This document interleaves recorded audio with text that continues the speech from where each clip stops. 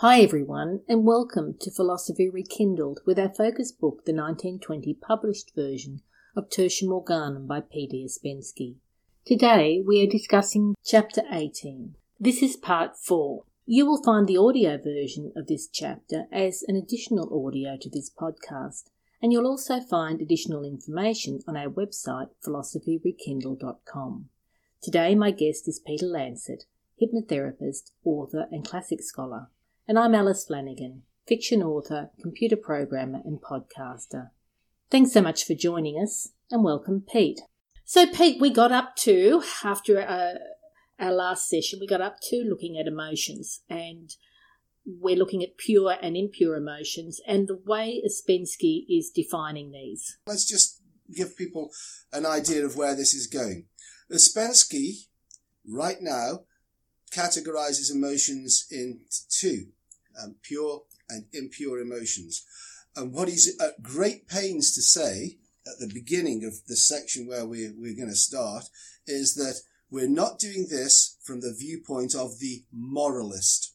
In other words, the moralist would say that lust, for example, and as Ouspensky calls it, fleshly desire, would be an impure emotion. But he's saying, provided that emotion is not corrupted by any other emotion, colouring it, then it's a pure emotion. There's no such thing as morality when it comes to defining the purity and impurity of an emotion. That's pretty much what that's the standpoint that he's coming from, right?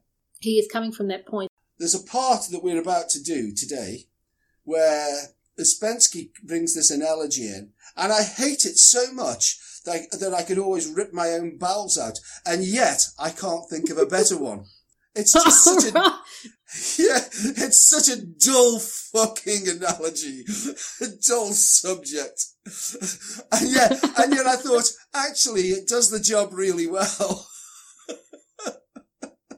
So you're going to have to suck it up. I am going to suck it up. Well, I look forward to getting to that part now. I'm looking forward to that part. Come on, you better move us on, hadn't you? Otherwise we'll never get to it. Right. So Ouspensky has put his point of view forward that pure and impure emotion is not classified on the emotion itself. It's the emotion comes down to whether it's mixed with other emotions, that therefore impure, or whether it is the emotion singularly on its own and therefore it's pure.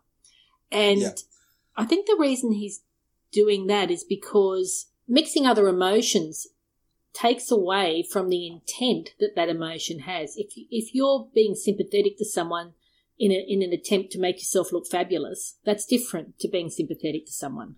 I agree with you, and I think that, when, I laughingly mentioned the fleshly desires emotion that he actually uses. And I think, it's worth mentioning that he does this for a very, very specific reason.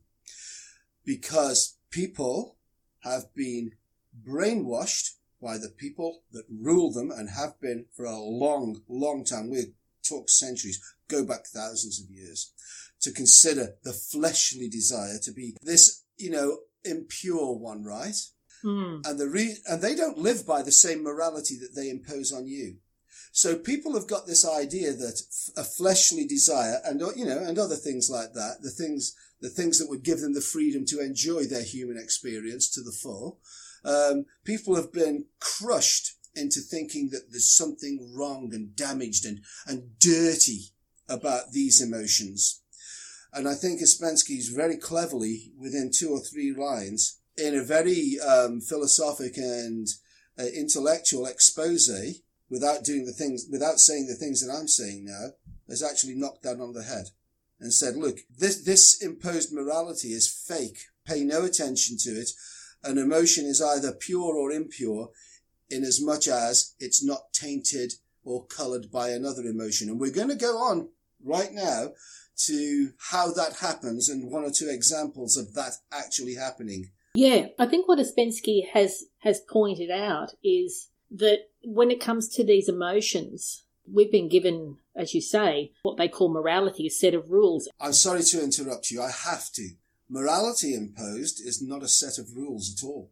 It isn't rules. If it was simply rules, you would grudgingly go along with it, but it doesn't. It cuts to the heart of human experience and desire to be your authentic self. It stops human beings from being their authentic self. And it does it precisely by not being rules, but by being virtually impossible ways of living.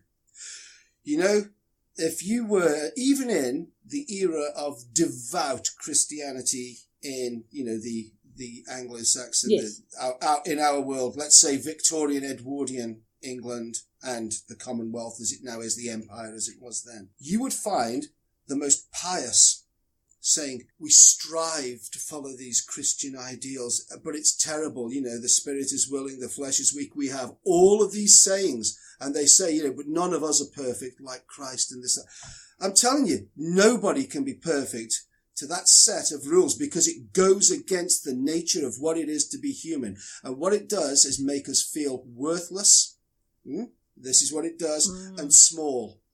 Our ruling people, our ruling elites have never, ever, ever held themselves to this standard of restrictive morality. So it's important to note that, you know, what you said, it's not casual. It's not a set of rules at all. It's a guideline for how you are supposed to impose these restrictions on your natural desire as to have a human experience, and then to feel bad about yourself when you don't live up to the ludicrously impossible standard that those guidelines set. Now, I'm talking about guidelines. Does that ring a bell with anything that's going on in the world right now? Yes, I'm just thinking, hang on a second. With our COVID, we've got a bunch of guidelines, and guess what? We've got people out there going, you're not doing this and you're a bad person because you're not doing that.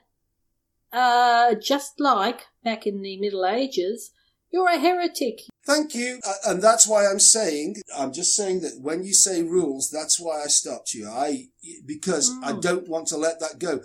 Morality imposed never was a set of rules. It never was. And it wouldn't have worked the way that it's done if it was a set of rules. The idea is for people to feel bad, small, guilty, all these things that it engenders that makes you easy to control. Self-imposed. It's self-imposed. And then obviously the masses then judge you.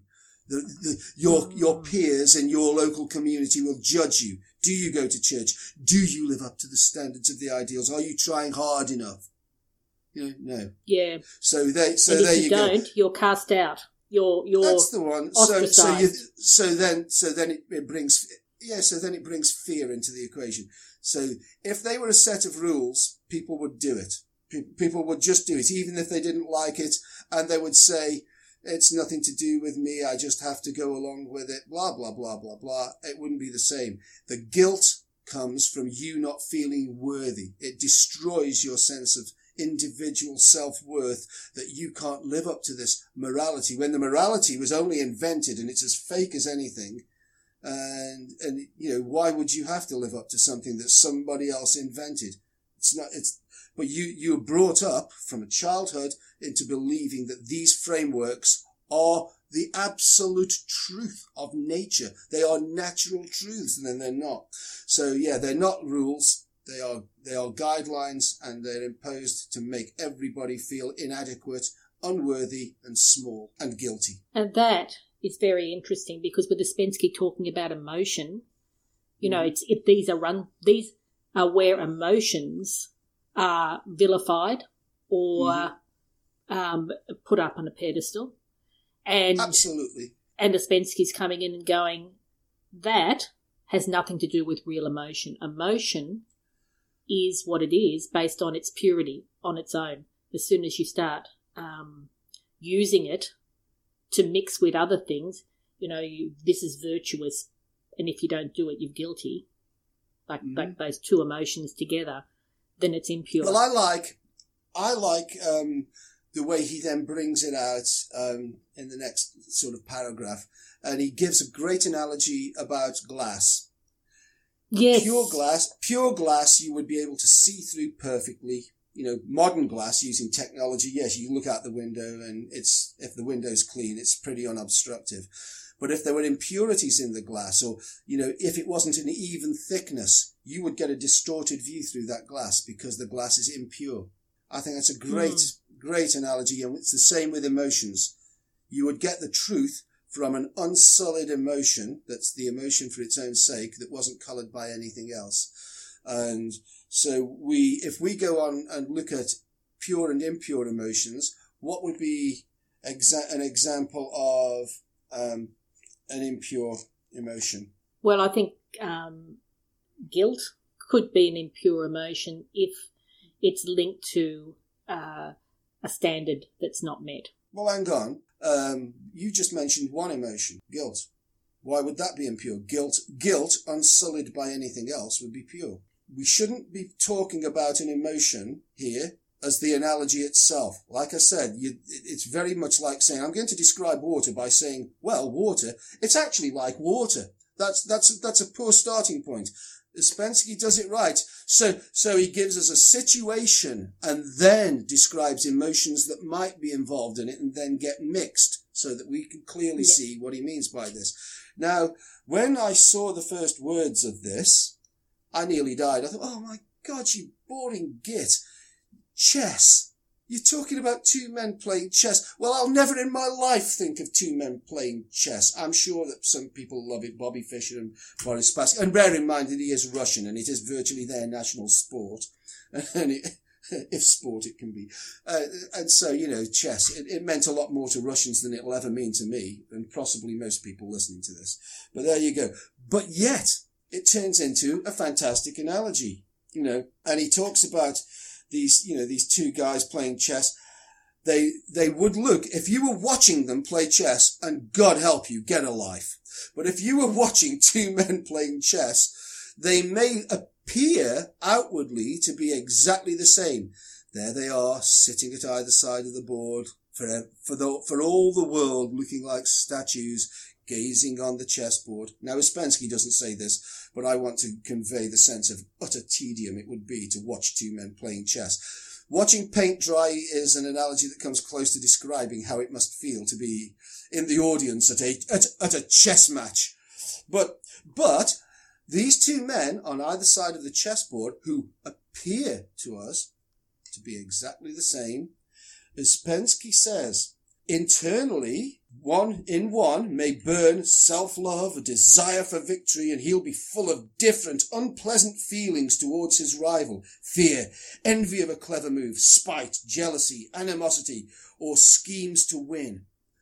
Mixed emotions inside. Even though outwardly appears calm and nothing, but inside you've got all of these things combining, these emotions combining to create an impure emotion. He will never get knowledge of why he's playing this game and what the point of it is and what he gets out of it, because it's clouded by this impurity of emotion. And he mentions quite a few there, which is the complexity that we most of us live amongst. And yet he says, but the other man on the other side of the chessboard simply loves to solve complex problems. And he isn't interested in winning. He's looking at the chessboard and saying, like, okay, a game of chess is a mathematical problem, which, by the way, I've never considered it to be, but when you think about it, it actually is. And Ouspensky, being a mathematician, would love it. So this guy is literally using Star Trek Vulcan logic as he ponders the chessboard. Now, these two men look outwardly exactly the same, but one of them is going through a very pure process of working out, just for the sake and the love of the knowledge, of being able to solve the mathematical problem. Whereas the other one's got all of these twisted, mixed emotions about the game and will not get a pure view of it. It will be like, oh, thank God that's over and I'm glad I won. Whereas this man will be looking at to see if the problem is solvable and will love what he gets out of actually solving the problem. It will have increased his state of knowledge of how to use mathematical principles to solve problems. I think it's a great analogy because mathematics is so pure. You're right, because when we look at the first man who's inwardly in turmoil, when he finishes the chess game, what has he learned? He's learned that he's gone through stress, because mixed emotions usually lead to stress. That's right. He's learned that the next time he plays chess, he's going to feel a huge amount of pressure. And if he doesn't win, he's going to feel a huge amount of shame, or, chastise himself. Well, personal shame, exactly. Yeah, personal shame, yeah. Like, he'll put all that onto himself. But the first man has actually learned something about the game of chess, so the next time he plays chess, he's bringing that knowledge to the table, and he will learn something else the next time. Absolutely, and it's the pure knowledge that the emotion has granted him in his human experience. Now, we're all having a human experience here on Earth. When people discuss the meaning of life and this, that, and the other. And Ouspensky is now hinting at something that he will expand on, that the idea is to have this experience of life in its purest sense, to learn something that you can then actually bring to the human experience so that your next experience is coloured in a positive way by the knowledge that you bring to it. As a baby, you learn to walk. And you become a toddler, and you bring that knowledge of walking into your next experience, i.e. running away from parents and having them chasing around after you like a headless chicken. But you do bring that knowledge to the next experience. And as you get older and you get clouded by education and the morality that your parents have had imposed on them being imposed on you, you then start to cloud the purity of your experiences. But right at the start, you learn something for the sake of learning it, and there's almost a purity to it. You could argue the case that a toddler might have other motivations, blah, blah, blah, and it's a mixed emotion. But for the sake of analogy, I think it works quite well. That you bring pure knowledge to your human experience, or you bring clouded knowledge to your human experience. The cloudier the knowledge that you bring to your human experience, the less pleasant it becomes. Well, the less reusable it is. Yeah, and the less you learn, in a usable sense. Yeah. Like, I think you look at people who have had bad relationships, and they approach the next relationship with what they've learnt from that bad relationship. Now, if they could just take the relationship as it didn't work, they would be able to approach the next relationship with, well, let me see how I go on this one. But if you bring from the last relationship of, these people, for example, people are always out to use and abuse my love, or whatever it is that, they think, they're going to cloud the experience they get. Okay, I that is so true. A friend of mine was on Tinder. This is a while back. You know what Tinder is? This is the dating app. I do. It's a dating thing, yeah.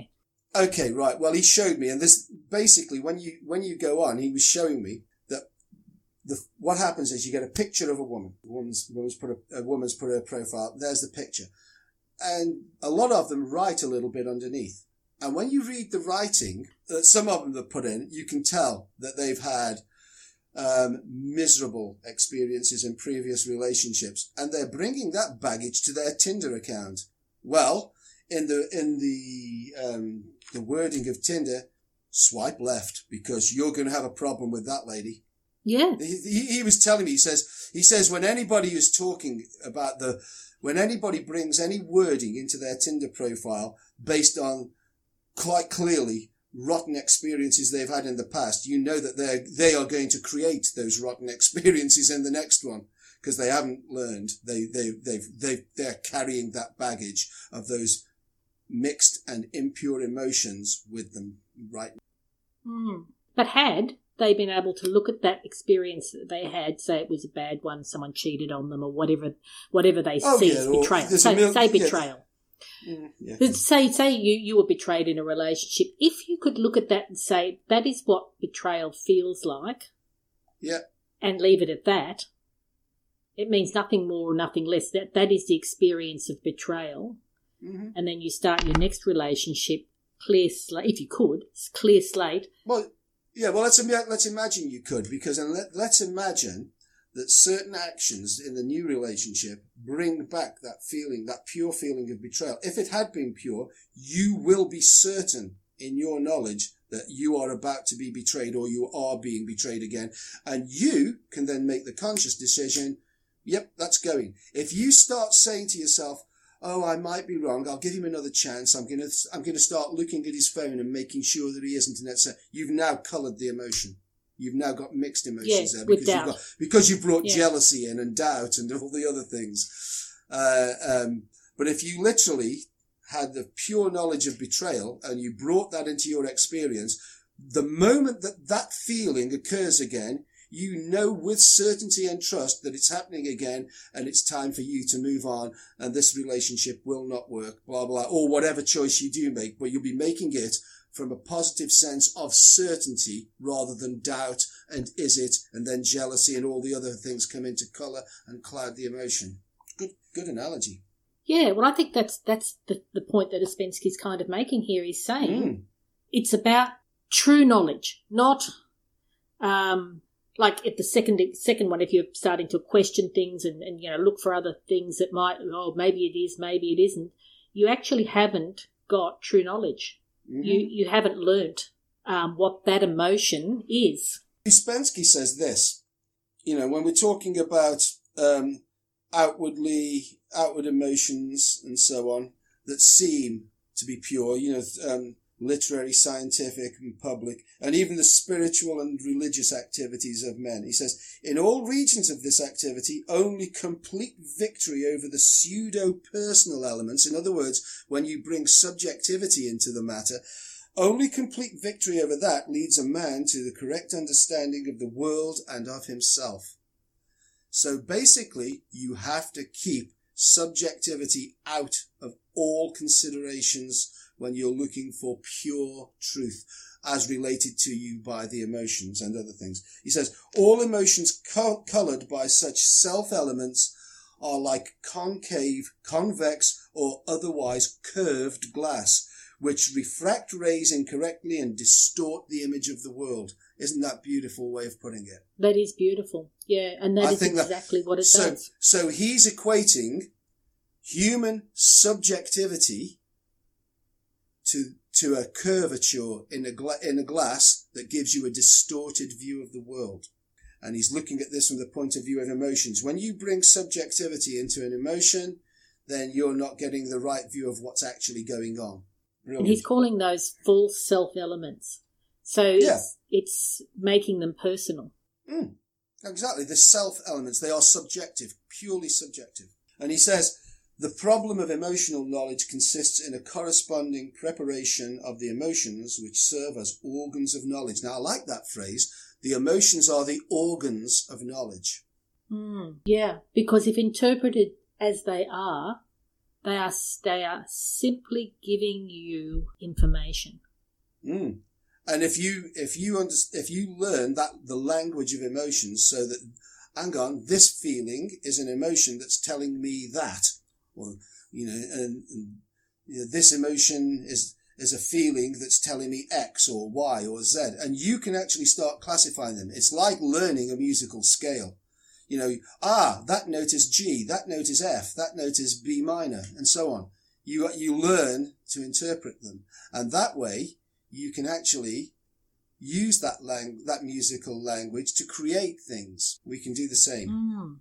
We can expand our experience of music by knowing what the notes sound like and which ones go together, which ones complement each other and which ones great. By the way, jealousy also can be a very pure emotion. Hatred can be a very pure emotion. We must take the moral attachments that have been imposed on us away from these emotions. If we're living in this 3D experience and we are experiencing pure emotion, what does that give us? A pure experience. This is the Garden of Eden experience. That's what it gives us. And we can go back to the Adam Kadmon, the universal man. We get the Garden of Eden experience. This is where every emotion was pure. Every experience was pure, and it only became clouded when guilt was introduced and then jealousy, and then fear and shame was introduced by this, the analogy of the serpent, the apple, and Eve, etc., etc., etc. I dare say people want to argue about the patriarchal nature of that. It isn't at all, and it would be another series of podcasts if we want to go through the symbolism and what that all represents. But nevertheless, it is the analogy, that pure experience which we all could have. The nearest thing you ever got, and by the way, it didn't come close to the Garden of Eden, but it did have the Garden of Eden was its goal, was the very, very, very short-lived hippie 1967 Summer of Love experience, where people were talking about these communities of freedom. And they even talk about, the Garden of Eden in some of the songs, and so on. And all of that joy, but it was crushed very, very quickly because obviously the people who've imposed morality didn't want several thousand years of imposed guidelines to be destroyed overnight by that group of people. But nevertheless, this is something to aim for. At least it's a goal to aim for, a pure way of experiencing living. If you could experience life with pure rather than mixed emotions, you would just have experiences. A friend of mine has this saying when I tell her, oh, this happened and this happened and this happened, and I feel like this and this because of it. Say it's usually, to do with what someone else has done or whatever. And she comes back and says to me, well, that's information. And it's not how I feel is the information. It's the facts that I'm saying, this and this happened. And she's just saying, that is information. And if you can look at something, and that takes all the sting out of it, suddenly I drop all the, well, they're a bastard because they did this or something else. It's just, that is what they did. That action is information. And once it takes all the other emotion out of it, the pure emotion that you feel is, I just got some information. What am I going to do with it? Yeah, and that's wonderful, isn't it? When you can do that. Do you realise, though, that if everybody was doing that, then we would end up in a place where we weren't filtering the negative? Because the natural outcome of everybody rejecting the framework and having literally just learning from every happening, you would end up with the Garden of Eden experience, because people wouldn't be allowing anything to colour and mix and make impure the emotional experience. Yeah. So it's giving you that opportunity to have joy, even if the emotion you're feeling is one of jealousy or one of hatred. You can experience it as that emotion. Basically, you lock it away in your cupboard and you say, that's one that I don't like.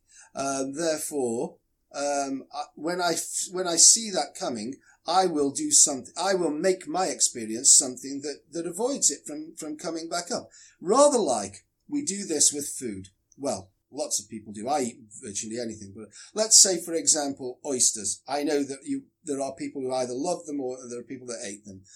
So the people that dislike oysters, for whatever reason, put in their library of experience the fact that they don't like oysters and it makes them feel bad and it makes them feel sick. So when they go to a buffet and there's a table and there are oysters on the table, they see the oyster, the memory of the experience brings out from their memory bank, oh my God, these make me feel sick. And they go to somewhere else on the table and get a ham sandwich or whatever it is that they get that they do like. In other words, it allows us to gravitate towards that which we enjoy, but it also acts as a warning against the things that we don't enjoy. Now, some people might enjoy things that other people don't. And that can be the same for emotions too. I mean, that does allow, you take off the existing moral framework and it does allow for every other experience that any human being can have to be pure.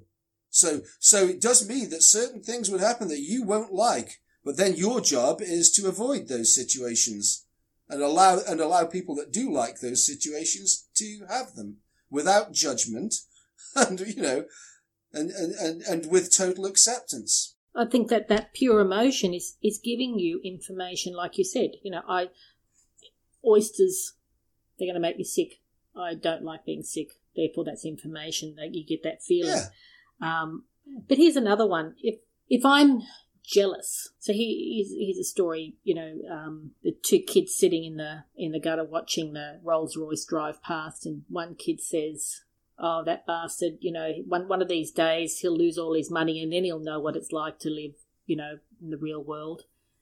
And the other kid says, "Wow, I'm going to have one of those one day." Mm. And it's jealousy. Both are jealous of the Rolls Royce, but one is saying that jealousy is telling me what I want. The other one is saying, well, I'm jealous and I'm going to, I've got all these other emotions mixed with it, the jealousy, the hate and the and the desire to bring down. So jealousy in that instance is a pure emotion when it is just what it is and telling you, well, that's something I want. So when you feel jealousy, you go, oh, well, that's great to know. I know that I actually really desire to have that. Should we be even calling it jealousy at that point? Because I think this is a problem with language again. We come across this often, don't we, when we're discussing these things. And I think, a philosophical discussion, when it gets philosophical, and sometimes these do, language is always the barrier.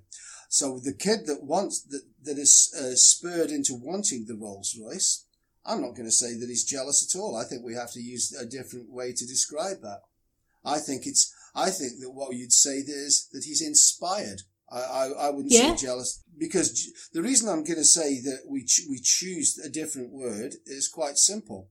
We cannot help but be coloured by the associations, the emotional association that we put with words in language. You tell me where you will find in common everyday speech or in the world at large a human being that will, if you ask them to describe jealousy, will give it any positive whatsoever. We won't. People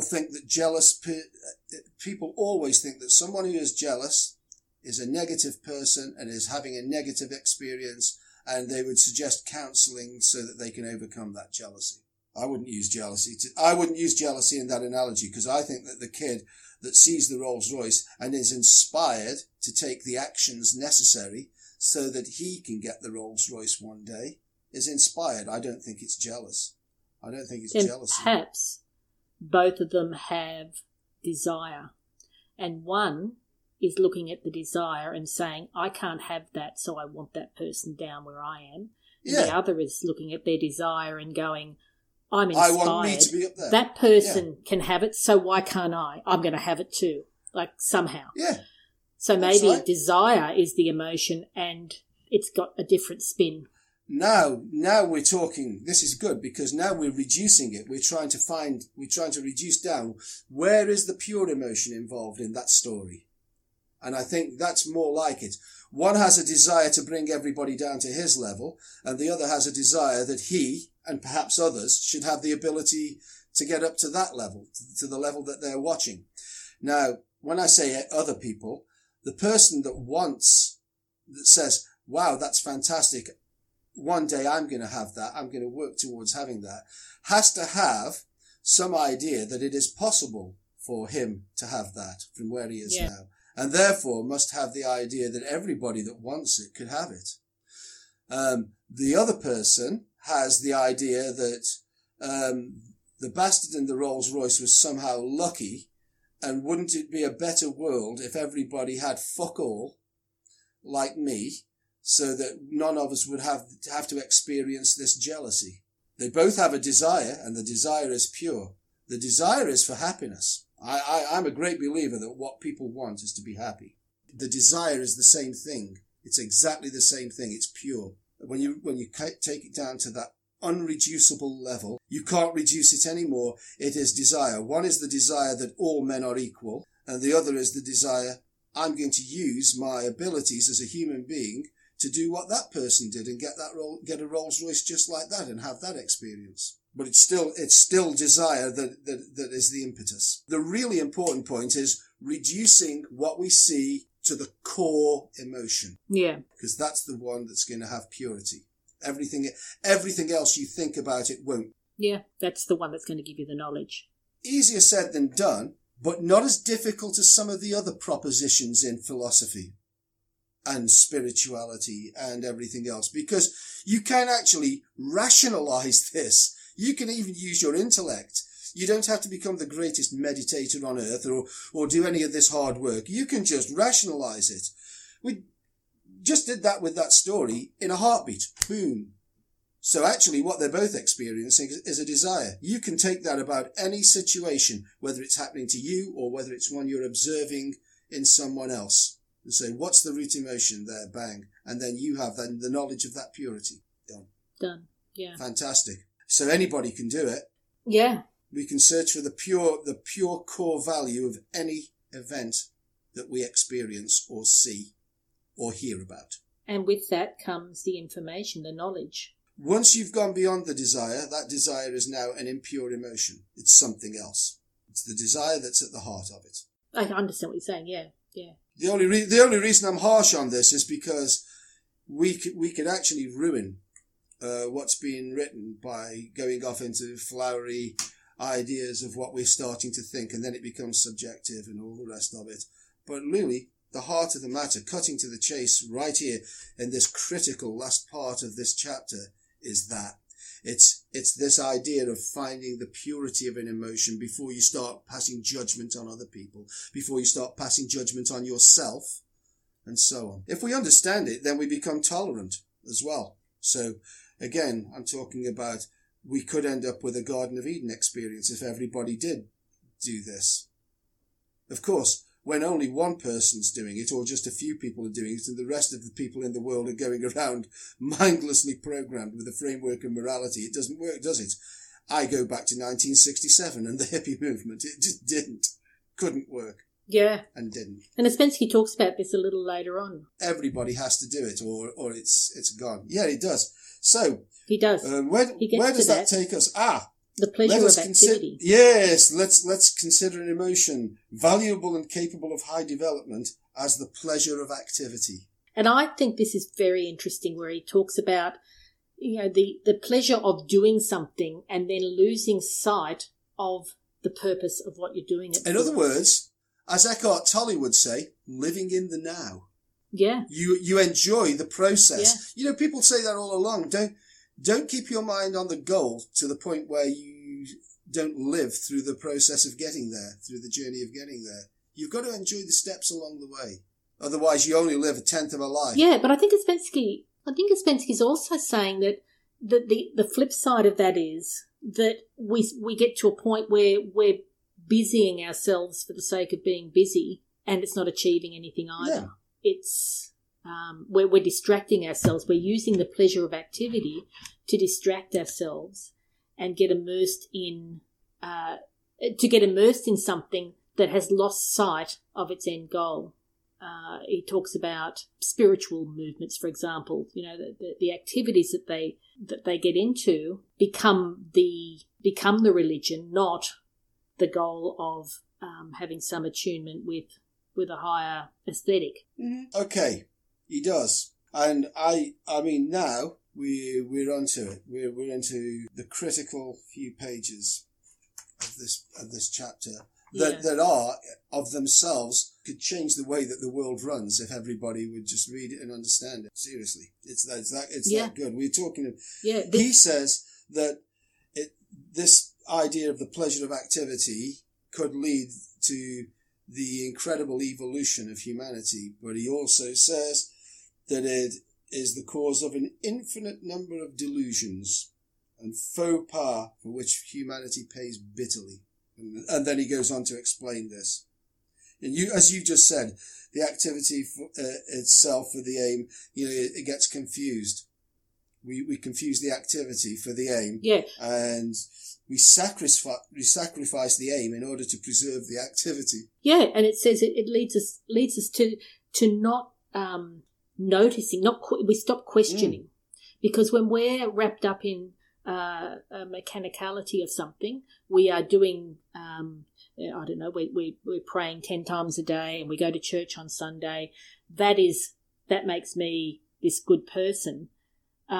We stop questioning. Absolutely, and And he really does it. He explains it fantastically because he said that what we do is we come to accept these failures of understanding, and we make them the norm, the new normal. And he says, what sort of things do we accept as being okay? And by the way, that doesn't mean everybody. Violence in the name of freedom. So that's what physical revolutionary movements are all about, etc., etc. This is good violence because we are liberating ourselves from oppression. Is it? Is it great?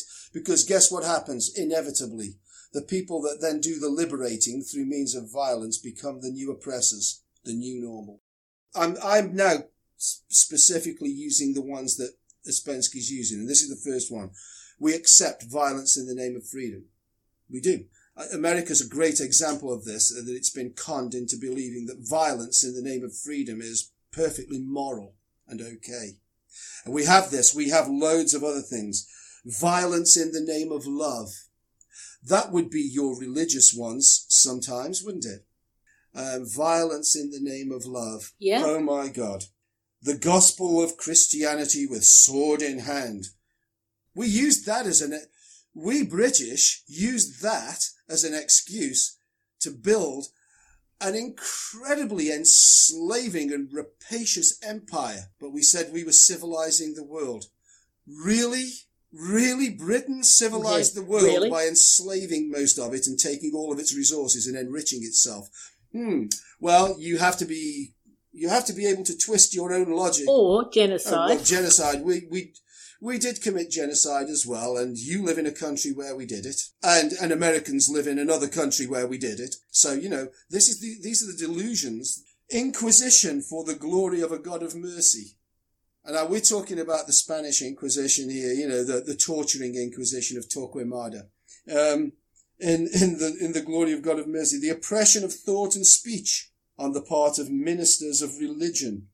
All of these are incarnated absurdities of which only humanity is capable. I love that. I love it when Ouspensky points this out. Yep. We do. But then we think that we understand. Yeah. Capable by reason of its own strange duality. Yeah, exactly. So, we need to get to the heart of every emotion and understand the truth of it.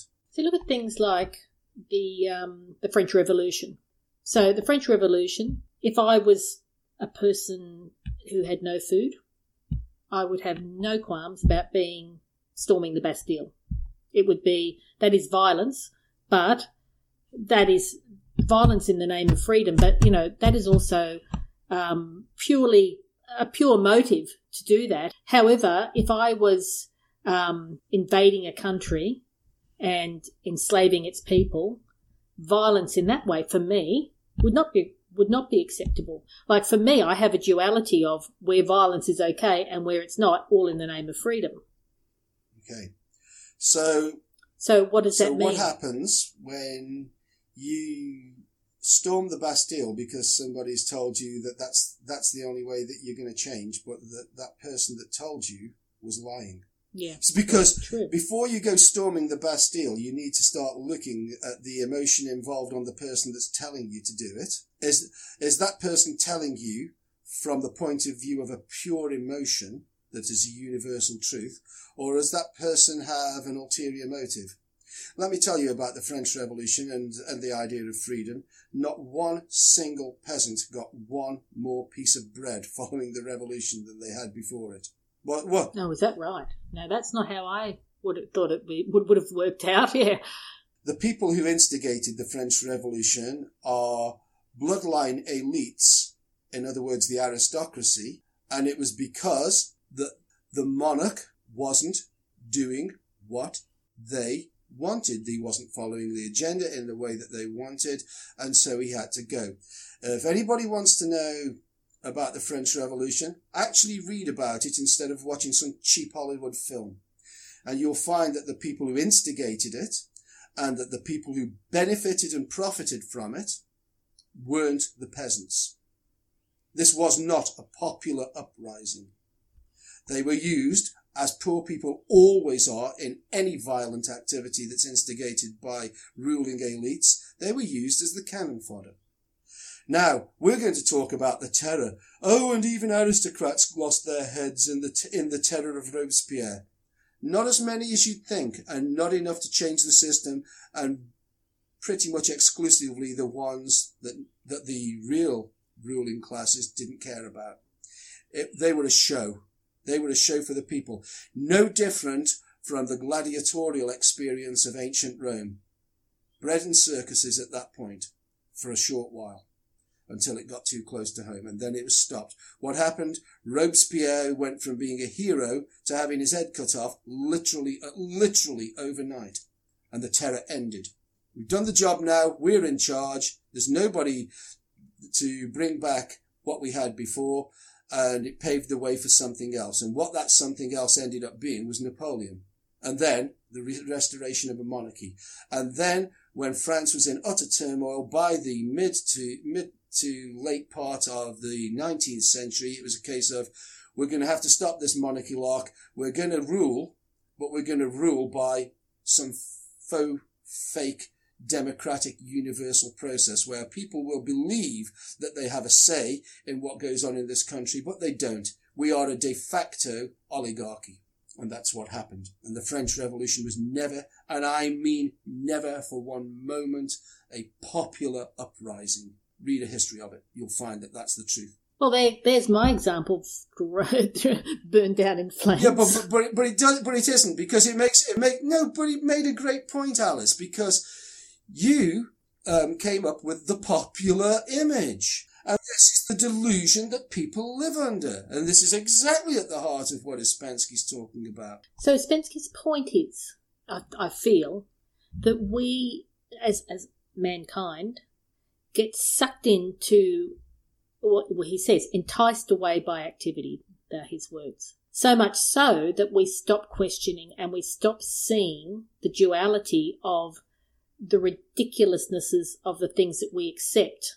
The contradiction, yep, I should say, of the things that we accept. Yeah, that's right. That's what he's saying. It's like, and so you don't see that in the animal kingdom.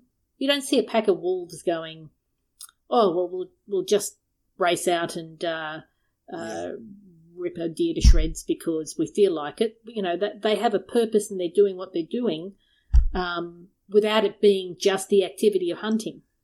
Their hunting always has a purpose at the end. They don't just go out hunting for the hell of it. Well, we as human beings go out hunting as well. It's called empire building. We go and hunt other nations down, not to kill them and eat them, but to subject them to who we are. It's a cultural subjection. And as Ouspensky puts it, and it's anachronistic to his time, but it's easy to understand. In his time, the paradox that the crown of European culture is the dreadnought. For people that don't know what a dreadnought is, these were the first great iron battleships. Not the ironclads of the 19th century, but battleships as we would recognize them with 16-inch guns and things. You'll find them happening in the First World War. It was the dreadnought war, the arms race of the dreadnoughts, that almost was responsible for the First World War.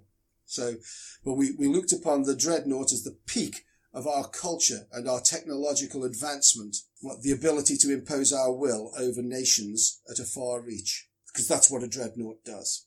And that is paradoxical. Whereas what we did have were artistic movements that served us culturally better to suggest what kind of human beings we were in Europe. I mean, in his era, what a flowering of art and literature. But there you go. Yeah, he says that we focus on the intellectual achievements and not the humanitarian ones. And why do we do that? Like he says, Europe had a bunch of examples other than the dreadnought, you know, the abolition of slavery. I know. But what is it about the dreadnought? He says, I'm just going to read what he says. A man of European culture invents with equal readiness a machine gun and new surgical apparatus. I like it. And it's a great thing. And therefore, such a thing as this happened. Aerial navigation, in other words, flight, actually happened. You know, it was once the thing that men had looked forward to for millennia. For example, we have the story of Icarus in Greek mythology, which also has a different message to give, but it is about this idea that Icarus, the artificer, wanted to fly and invented the wings and ended up flying too close to the sun. So yes, men have wanted to fly for a long time. And the moment we achieve the ability to do it, what do? We build bombers and fighter planes. Can't help it. Yeah. In the sense of flight, the first powered flying machine went up with the Wright brothers at Kitty Hawk, and it wasn't designed or invented to be a weapon of war. It's the direction that we then take it. There's a purity of desire in a certain sense from the Wright brothers to want to be the first people. They wanted to, that makes it impure. To want to be the first makes it impure. To want to do it at all, just for the sake of knowing that we can have powered flight. That's a pure way of doing it. The Wright brothers weren't sitting there thinking, when we've done this, we can put a machine gun on it or drop a bomb out of it. They weren't thinking that. There's certainly no evidence to suggest that happened at all. Somebody saw what the Wright brothers had done and said, bloody hell, we can drop crap onto people from one of these from a great height. It didn't take long. It happened very, very quickly. So Ouspensky keeps on bringing this word morality into all of this context. He's first of all says that, why did we look at the dreadnought and not the real accomplishments? And he says, but there is no morality in them. And when he talks about flight, he says morality, this is a coordination and the necessity for coordination of all sides of life with the higher emotions and the higher comprehensions of the intellect.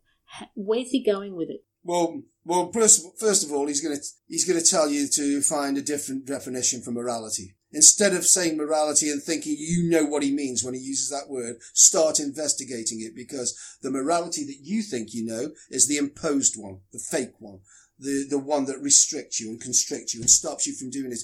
Oh, no, I would never sleep with 100 men. Oh, that's rude, that's dirty. Well, if you have a pleasure impulse that makes you want to experience that, what's making you not do it? I'll tell you what's making you not do it. The imposed morality of several thousand years that the people that impose it on you don't apply to themselves. I'm using that as an example because it's a really obvious one.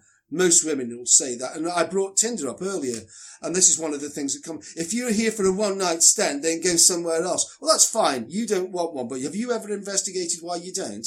Have you ever asked yourself why you don't? No, you haven't, have you?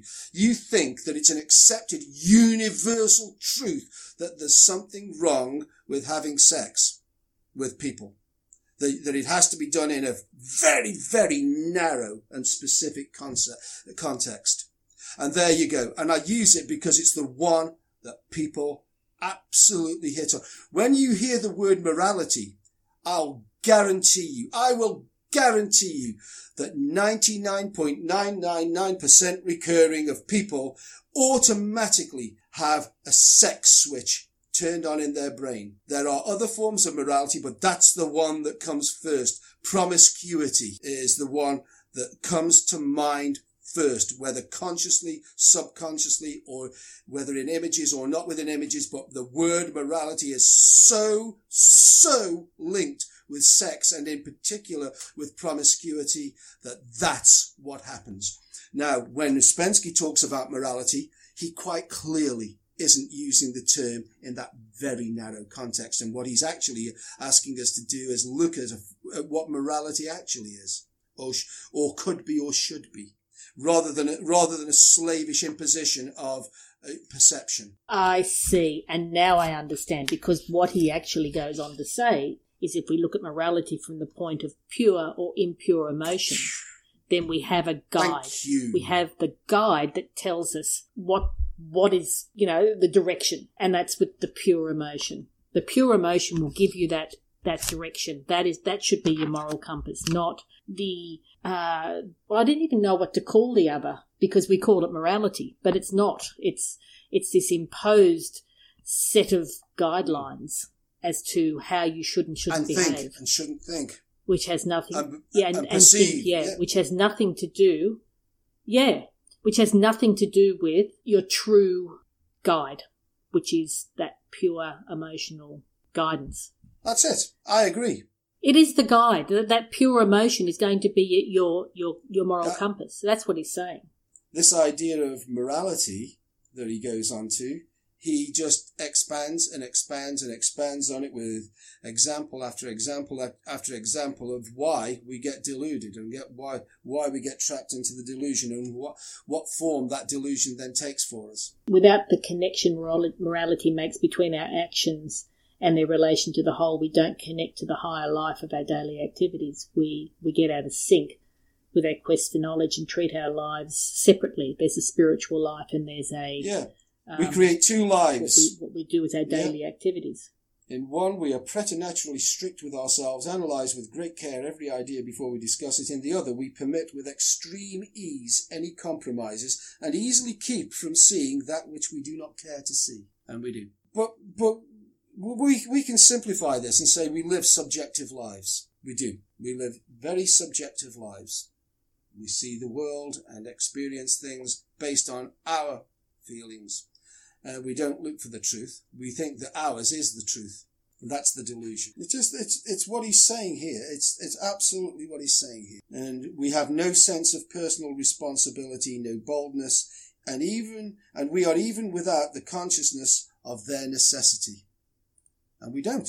We have no sense of personal responsibility. And when Ouspensky says that, the responsibility he means is to investigate the purity of the emotion behind everything that we experience, see, hear, get told about. We don't investigate. We don't reduce it to the purity of the emotion.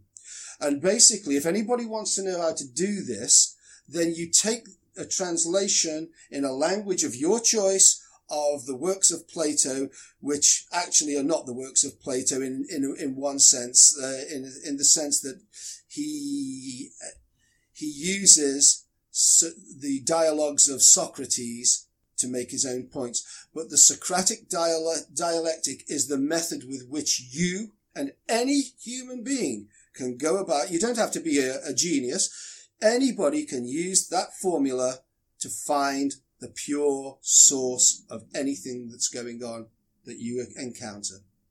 It's called Socratic dialectic, and it reduces, by questioning, everything to its purest level, if indeed it's possible to find it. What you do come to with Socratic dialectic sometimes is that the position is so absurd that there's no truth behind it at all, and you have to think again about the proposition whatsoever. I'll give you an example. The discussion in one of the works is about justice. What is justice? People think they know what justice is, but when Socrates starts questioning them, and his questions are so skillful and persistent that everybody realizes that nobody knows what justice is whatsoever, because justice is subjective. It's a subjective concept. And everybody tries to look at it from the point of view of subjectivity, at which point you reach a point of absurdity, in which case you realize that you can't know anything about justice. Well, actually you can, and this is where the Socratic dialogue takes the real critical thinkers down a different road. But for most people, it's enough to understand that their initial thoughts, what they've assumed that they knew, they don't know at all. And that's a great starting point for actually finding the truth. And that seems to me is what Ouspensky's talking about. To me, that's exactly what he's talking about in this chapter. I mean, this is the fourth part of this chapter for us, and we're nowhere near finished it. But I think that we don't need to keep labouring the point, and I think that people have got the point that we need to question. First of all, we're deluded by a framework of morality that was not of our own choosing, and that this morality distorts the truth of any given situation, which and stops you from questioning, because you automatically assume that you know, that you have perfect knowledge of any situation. And also, it gets the others to judge based on that morality. So you are then pulled into line by everyone else who's sucked into the same framework, because they're not questioning either. This psychological way of thinking is contagious. The group way of thinking is very contagious, because it starts from a point at a very early age of conformity. We learn I mean, you'd be surprised how early we learn to conform. We conform with our parents. We conform with our family unit. And the more we see of the world, the more we conform with the groups that we realize that or believe ourselves to be part of. So we start from there. Once that's happened, and that happens within months, if not sooner, of a child being born, then the herd mentality is easy to actually program onto any individual. Getting your individuality back from society is a difficult thing, so that the very few people that do it are often labelled eccentric. Either that, or you have to find yourself a position in the arts, become like a rock musician who are allowed to be eccentric and individual, something like that, or an artist. Other than that, that conformity programming is incredibly difficult to break free from. And Ouspensky's work is stimulating us into at least wanting to try. And when Ouspensky talks about we get distracted by having activity, and he talks about, that activity is focused on destroying stuff.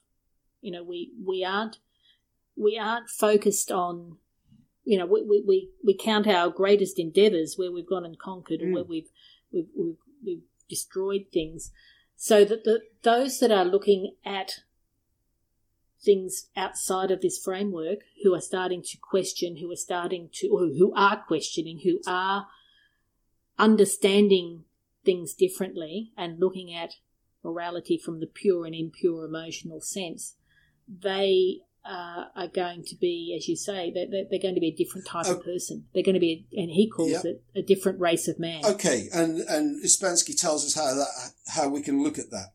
So basically, he says that there's no tyranny more ferocious than the tyranny of morality. And I agree, and that's exactly what we've been saying, and that's why I've been so forceful about it, because that is 100% true.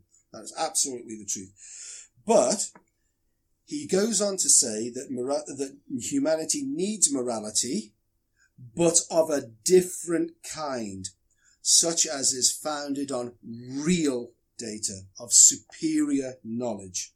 Humanity is passionately seeking for this, and perhaps will find it. Notice that he doesn't say that we will find it. He says, but it is a possibility, and if we search, then maybe it will happen. He says, then on the basis of this, and he puts this in italics, new morality, will occur a great division, and those few who will be able to follow it will begin to rule others, or they will disappear altogether. And I think the disappearance is what will happen. In any case, because of this new morality and the forces which it will engender, the contradictions of life will disappear, and those biped animals which constitute the majority of humanity will have no opportunity to pose as men any longer. Now, that means that people who understand the new morality of absolute truth will have evolved, and that the rest of humanity will look just like animals to them. Other bipeds, yes, but a bit moronic, and that's what he's saying. And so basically he is now echoing the work of Friedrich Nietzsche, who in Also sprach Zarathustra and other works speaks of the Übermensch, this evolved human. Now, before we start going on to the way that the Nazis took Nietzsche, so Nietzsche must have been a Nazi. Nietzsche was long dead before the Nazis came to power. So no. And Nietzsche was a philosopher of great depth and understanding, and he wasn't talking about an Aryan super race. He was talking about spiritual and intellectual evolution that was possible of a man that would ask the appropriate questions. It's almost post-Socratic in the way, in the need to question and the need to review the framework in which societies live. And Ouspensky obviously clearly was influenced by Nietzsche's great work, in particular Zarathustra. And just because idiots have associated Nietzsche with Nazism doesn't mean that we should throw Nietzsche out with the bathwater, and we absolutely shouldn't, nor should we throw Ouspensky out. This is really what Ouspensky is talking about. Not that some people, like aristocrats now, will think themselves better than other humans, but that spiritually and intellectually, some people who question in the right way and meditate in the right way to find the answers to those questions will somehow evolve into people with superior understanding of the world and reality, free from the delusion that the rest of the bipeds, as Ouspensky lovingly puts it, are stuck in. So this is a critical point here, that only by finding the purity of emotion do we actually get to evolve, and we will become different once we start doing this. You yourself will become different once you start doing this. Pretty cool, hey? Yeah, that just blows me away because I get it. I think I get it. I'm pretty sure you do. That purity of motion is knowledge. That's true knowledge. With this new morality, he says, organized forms of intellectual knowledge, science, are founded upon observation, calculation, and experience, and philosophy founded upon the speculative method of reasoning and drawing conclusions. The organized forms of emotional knowledge are religion and art. Interesting, isn't it? But all of them have been used to enslave humanity into a framework of morality that's not pure. And to stop them questioning. They're asleep when it comes to the decisions they're making, because they're making it on this framework that they're not even aware is a framework. I mean, he talks about art serving beauty, in other words, emotional knowledge of its own kind. And art discovers the beauty in everything and compels man to feel it and therefore to know it, which is why art is so critically important, and everybody knows that it is. It is. I'm going to read how Ouspensky ends this chapter because it's absolutely amazing. And he says, science and philosophy, religion and art begin to serve true knowledge only when in them commence to manifest the sensing and finding of some inner property in things.